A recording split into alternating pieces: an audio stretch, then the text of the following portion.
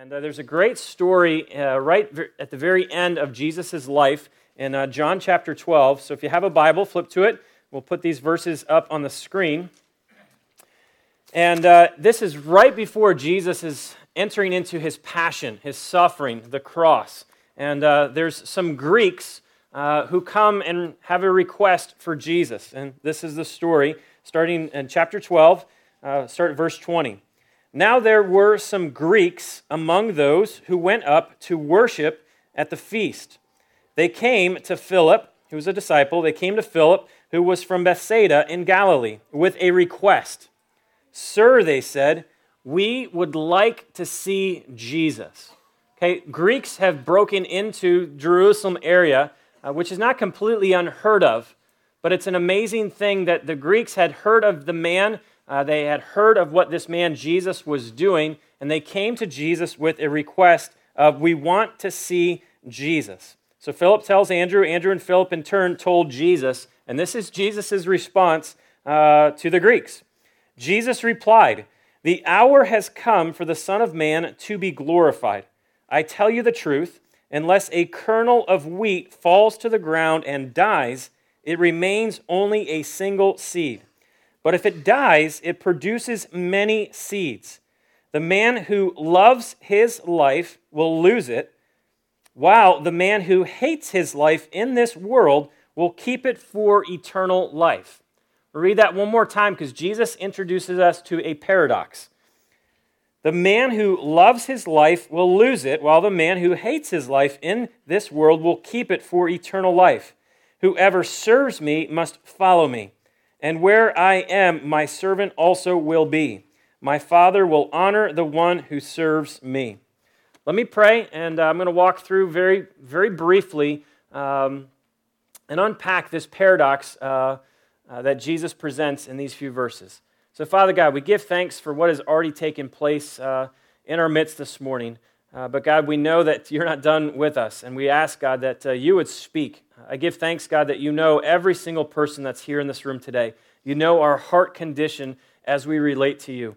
God, you know where our soul is as we relate to you. God, I just give thanks that you know us through and through. So, God, would you speak? God, to those who just need encouragement today, would you bring encouragement? To those who need to be convicted, God, just bring conviction. God, open our minds, open our hearts to understand and to receive what you would have for us in this place today. And we pray that in Jesus' name. Amen. All right, a lot could be said about this passage, so I'm not going to attempt to even cover everything or unpack everything, but I wanted to focus really just on one question, and the question is simply this: how can we live life as those who've actually found life? Jesus presents to us this paradox, and the paradox is simply this: if you love your life in this world, you will actually lose, and this word lose also could be translated as destroy. So if you love your life here and now, the path where that leads is actually to losing or destroying your very life. I've seen this, and I'm sure you've been witness to this as well. People who chase after every single pleasure that they could think of, pursuing what ultimately they think will give them, purpose and meaning and significance, and that will fill them, only to get to the end of the pursuit and realize what they were pursuing actually led to their destruction. The other side of the paradox is if you hate your life in this world, I want to be clear, Jesus is not talking about hate where you're constantly thinking suicidal thoughts or you just have this utter contempt for yourself. Rather, what Jesus is speaking of is you're not the center of your world. You're not the center of your life. To hate your life is not to have yourself literally sitting on the throne, as it were. That there's someone else who is on that throne, and his name is Jesus. So the paradox is simply those who lose actually win, where those who win in the eyes of the world actually lose. So my question, I'm going to answer this very quickly in three different ways of how can we live as those who have found life? Another way to say it is, practically speaking, what does it look like to live a life found or a life kept? I don't know about you, but I don't want to live my life only to get to the end and realize, wow, I was only walking closer and closer towards losing it all or towards my destruction. If losing it now means that I gain later, that's the kind of life I want to live. And I would hope that we as a community, we have a choice of what kind of life do we want to live, and Jesus gives us two options. If you love your life, it will be lost. But if you hate your life, and again, not contempt, not suicidal, that's not what we're talking about, but if you hate your life in this world, your life will be found, your life will be kept. So 3 things of what it looks like to live a found life or a kept life. And number 1 is this. It's a life who's constantly looking to Jesus. If you want to live life found, live life kept, as it were, as Jesus says, you will be the man or the woman who looks to Jesus for life. Jesus says, I'll read it again in chapter 12, verse 24, I tell you the truth, unless a kernel of wheat falls to the ground and dies, it remains only a single seed. But if it dies, it produces many seeds.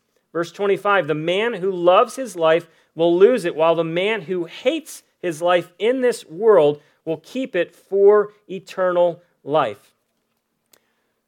Simple principle here.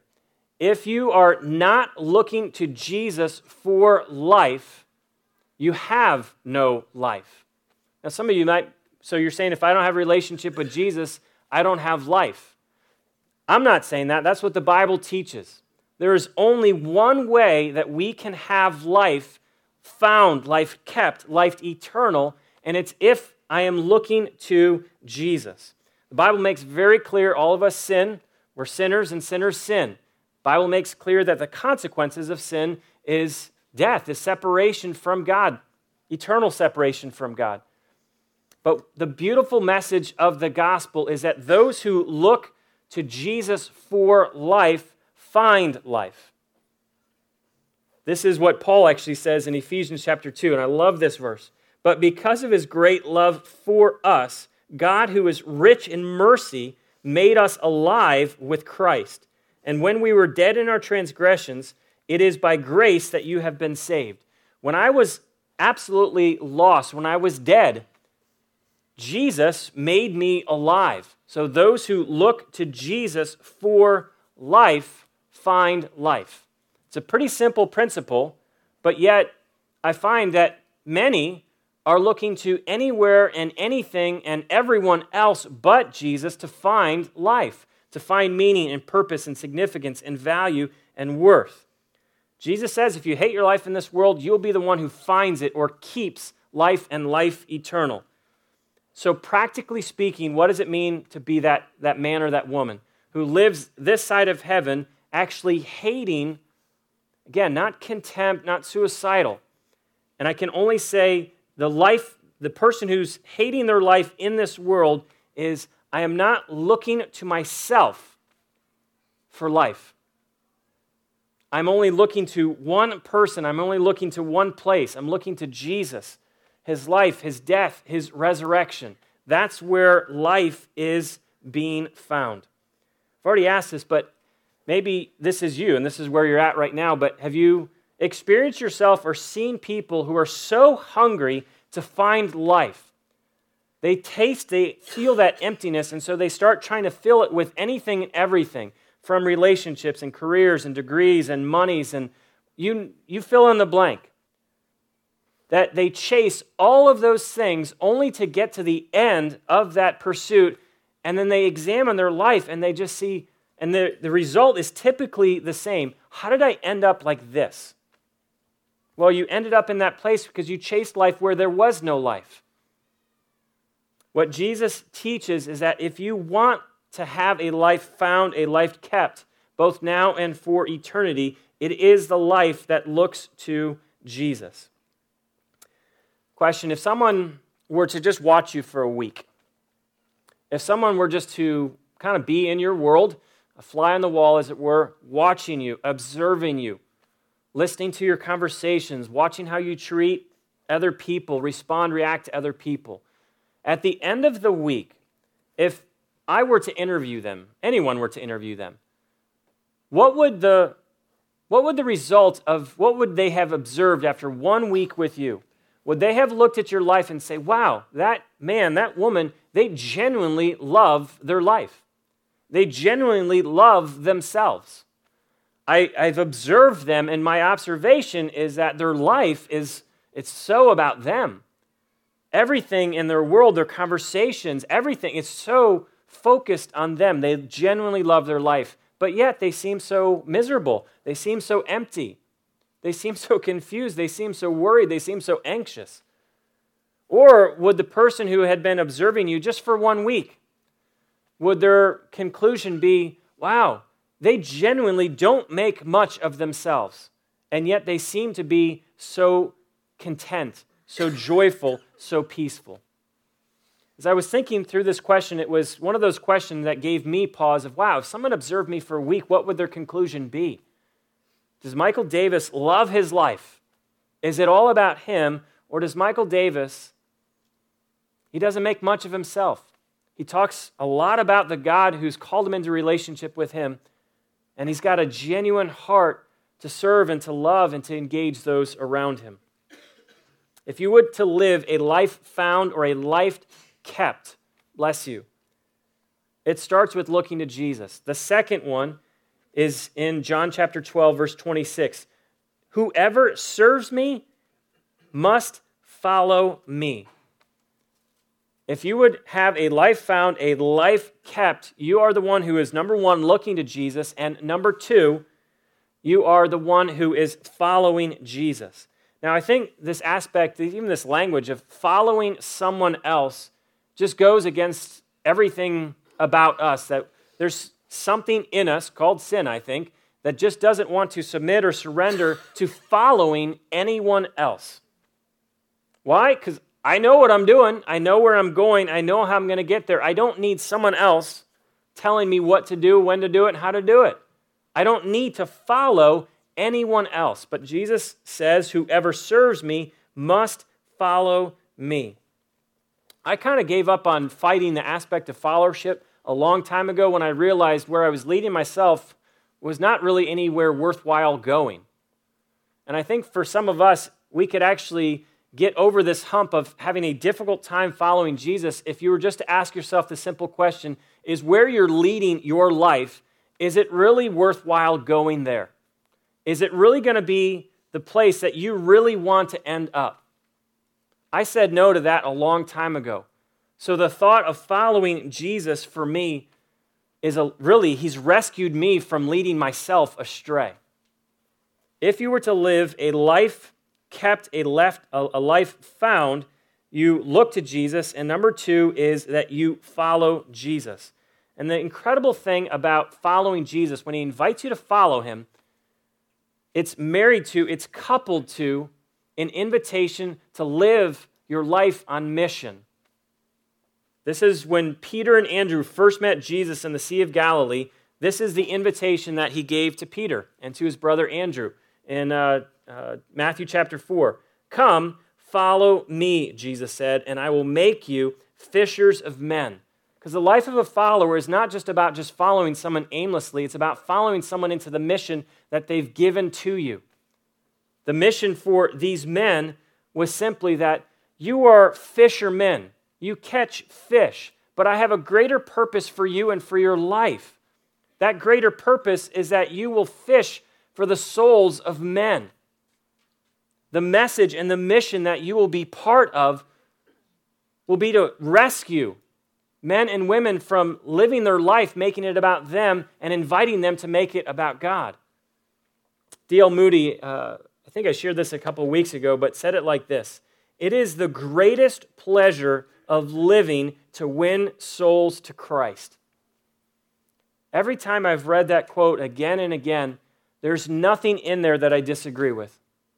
There is nothing greater than being part of and just seeing and witnessing someone's heart just go from hard-hearted towards soft towards God and say, yeah, I'm looking to Jesus and I want to follow Jesus now. There is nothing more pleasurable in this life than seeing a heart awaken to the things of God. So following Jesus means that we are not watching him from afar, that I'm just kind of keeping my eyes on him, but it means I'm actually imitating who Jesus is and what Jesus did. Put it like this. If you're familiar with Facebook, which apparently there's about 700 million people who are, you can be a fan of someone, or you can like them, as it were. So for Genesis, you can like or become a fan of Genesis. I recommend you do that. But I feel like there are too many Christians who are a fan of Jesus, but they're not following him. They'd click the button of, I like Jesus, I'm actually a fan of Jesus. Well, I'm not really asked to be a fan of Jesus. I was told, I was invited to follow him. And there is a big difference of being a fan and being a follower. And what does it mean to transition from just being a fan of someone, a fan of Jesus, just liking him, to saying my life, I'm looking to him and I'm following him? And the answer, I think, is just in a very simple phrase of missional living. I see my life as one who is on mission. Charles Spurgeon said it like this: every Christian, not just some, every Christian is either a missionary or an imposter. If you are a Christian, you looked to Jesus, but the commitment was that you would follow Jesus. Not like him and be a fan of his, but that you would follow him. And as you follow him, the promise was, I will make you a fisher of men. Jesus made really clear to his disciples after his resurrection. One of my favorite verses in the Gospel of John is John chapter 20, verse 21. Again, he says, peace be with you. As the Father has sent me, I am sending you. What I don't want anyone to be confused about is that we're just sending one person out of this community today to go and live their life on mission. If you're a Christian who's looked to Jesus and is following Jesus, you are one who is sent by God. You might not be going to an overseas context or different culture, but where you are is the very mission field that God has called you to. A sent one sees every aspect of their life, where they live, where they work, where they play, as an extension of their mission field. I want you to know where you work is not a coincidence. God has placed you there in this time, in this place, in this season, to use you to be a blessing to those that you work with, to be a voice, to be an example of a follower of Christ. The neighborhood, the community that you live in, you're not there just because it was the only house available to you. I firmly believe God's planted you in that apartment complex, in that suburb, in that city, wherever you are, to be on mission in that very place. Looks to Jesus and follows Jesus. Now, Jesus made pretty clear what his mission was. And if Jesus was very clear on his mission, that means it's my mission also. In Luke 19, it just says, for the Son of Man came to seek and to save the lost. And I'll give you 3 things real quick of how do you actually live missionally? How do you live your life as one who's sent by God with a great message and a great mission?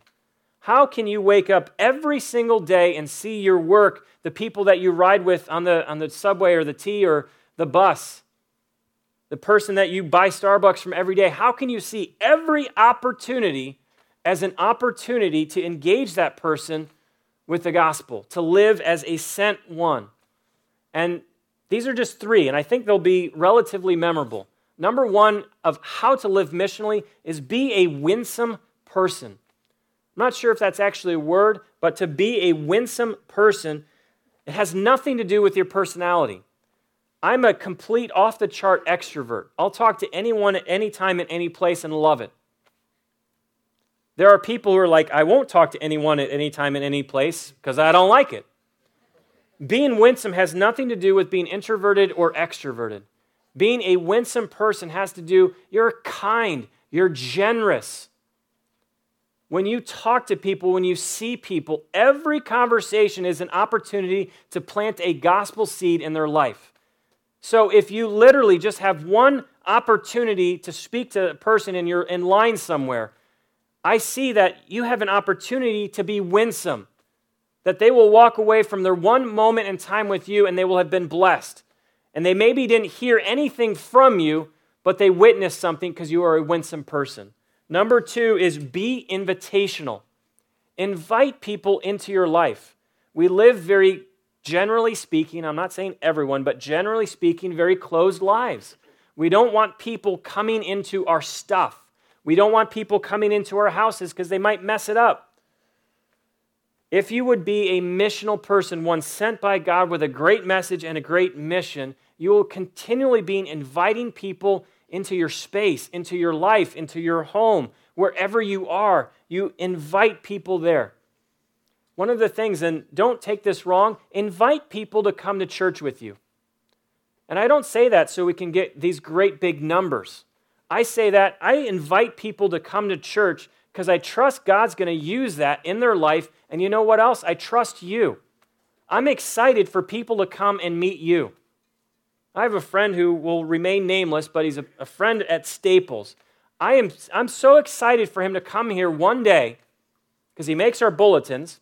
I'm excited for him to come here one day and meet the community that I brag to him about. I am excited to invite people into the space. And I don't mean the space here, but into the space of this community. Because I know that you would take care of him and you would love him. And he would walk out saying, wow, what an amazing group of people. I have that level of trust for you, and I hope that you would have that level of trust for each of us. Invite people into your life. And the third one of being missional is be vocal. There was a relatively famous monk who said, preach the gospel, but use words only when you have to. And it's kind of a catchy way to think about it. You're like, that's clever. He's basically trying to say live a gospel-esque life. But the problem is there are too many people who are like, I'm just going to live it. I'm not going to say anything about it. I will never mention Jesus. I'll never talk about Jesus. I'll never talk about the good news. I'll just live it. And hopefully one day in my silence, someone will actually figure out who I am, what I believe, and why I believe it. If you would be one who is sent by God with a great message and mission, a sent one, you will be one who is very vocal with the gospel. I am not talking about being the man or the woman wearing a sandwich thing over you, those sandwich boards that just say turn or burn or something like that. I'm not talking about being obnoxious because I said be winsome. But I am talking about being vocal with the gospel. And I know sometimes the thought is people don't care, they won't believe it, they'll fight me on it, they'll doubt it. And I came across this quote this week from Charles Spurgeon in response to, do I really believe that the gospel is powerful enough just to speak the gospel and let the gospel be? Spurgeon said this, the gospel does not need defending. If Jesus Christ is not alive and cannot fight his own battles, then Christianity is in a really bad state. He goes on to say, but he is alive, and we have only to preach his gospel in all its naked simplicity, and the power that goes with it will be the evidence of his divinity. We're not just called to model the gospel in how we live and be hands and feet and heart and mind of Jesus. God gave you a voice, and he's given you an incredible message to preach, to proclaim that message to those that are around you. Again, not in an obnoxious way, but in a winsome way. The obvious, I think, next question is, well, what do I tell people? It's safe to say not anyone in here has it all figured out. I don't know everything, and neither do you. So what do I ultimately tell people? And these two things are very helpful to me to remember when I'm having conversations, if I've only got that 3-minute window or if I'm trying to build a conversation. I tell them this. I tell them what I know, and I tell them what he's done. I don't act as if I have it all figured out and I know everything. I tell them what I know, and I tell them what he's done. D.L. Moody said it like this. I do not know anything that would wake up Chicago. This is where D.L. Moody ministry was based out of largely. I do not know anything that would wake up Chicago better than for every man and woman here who loves him, being Jesus, to begin to talk about him to their friends and just to tell them what he has done for you. You have got a circle of friends. Go and tell them of him. We all have an incredible circle of friends. Some are digital friends, and some are actually real friends. Whether they're digital or whether they're real, tell them, this is what I know, and this is what he's done. Well, what about this? Well, I don't know about that, but I'll go ask. I'll learn because I'm growing. I'm looking to him and I'm following him. Lastly, we'll finish this with this one. A life found or a life kept looks to Jesus, follows Jesus, and thirdly, if you've picked up already, serves Jesus. John chapter 12, verse 26. Whoever serves me must follow me, and where I am, my servant also will be. My Father will honor the one who serves me. Serving and following are so close together. But there is one difference I want to highlight, the difference between serving and following Jesus. Following has so much to do with our position, where I position myself with Jesus. I'm following him. I'm imitating him. But serving Jesus has more to do with my posture, that I've taken the position or the posture of a servant. Here's a question. Are you a servant or are you one who serves? There's a difference. Are you a servant or are you one who serves? The difference being servants are always serving because that's who they are. That's what I do. I'm a servant. But those who serve only serve when they can. It just kind of depends on the situation. I'll read the verse again. Whoever serves me must follow me, and where I am, my servant also will be. I don't want there to be a confusion in our church what God is calling us towards. He's not calling us towards serving. He's calling us towards being servants. And if you're a servant, you'll serve, because that's who you are and that's what you do. We're not inviting people just to serve on occasion.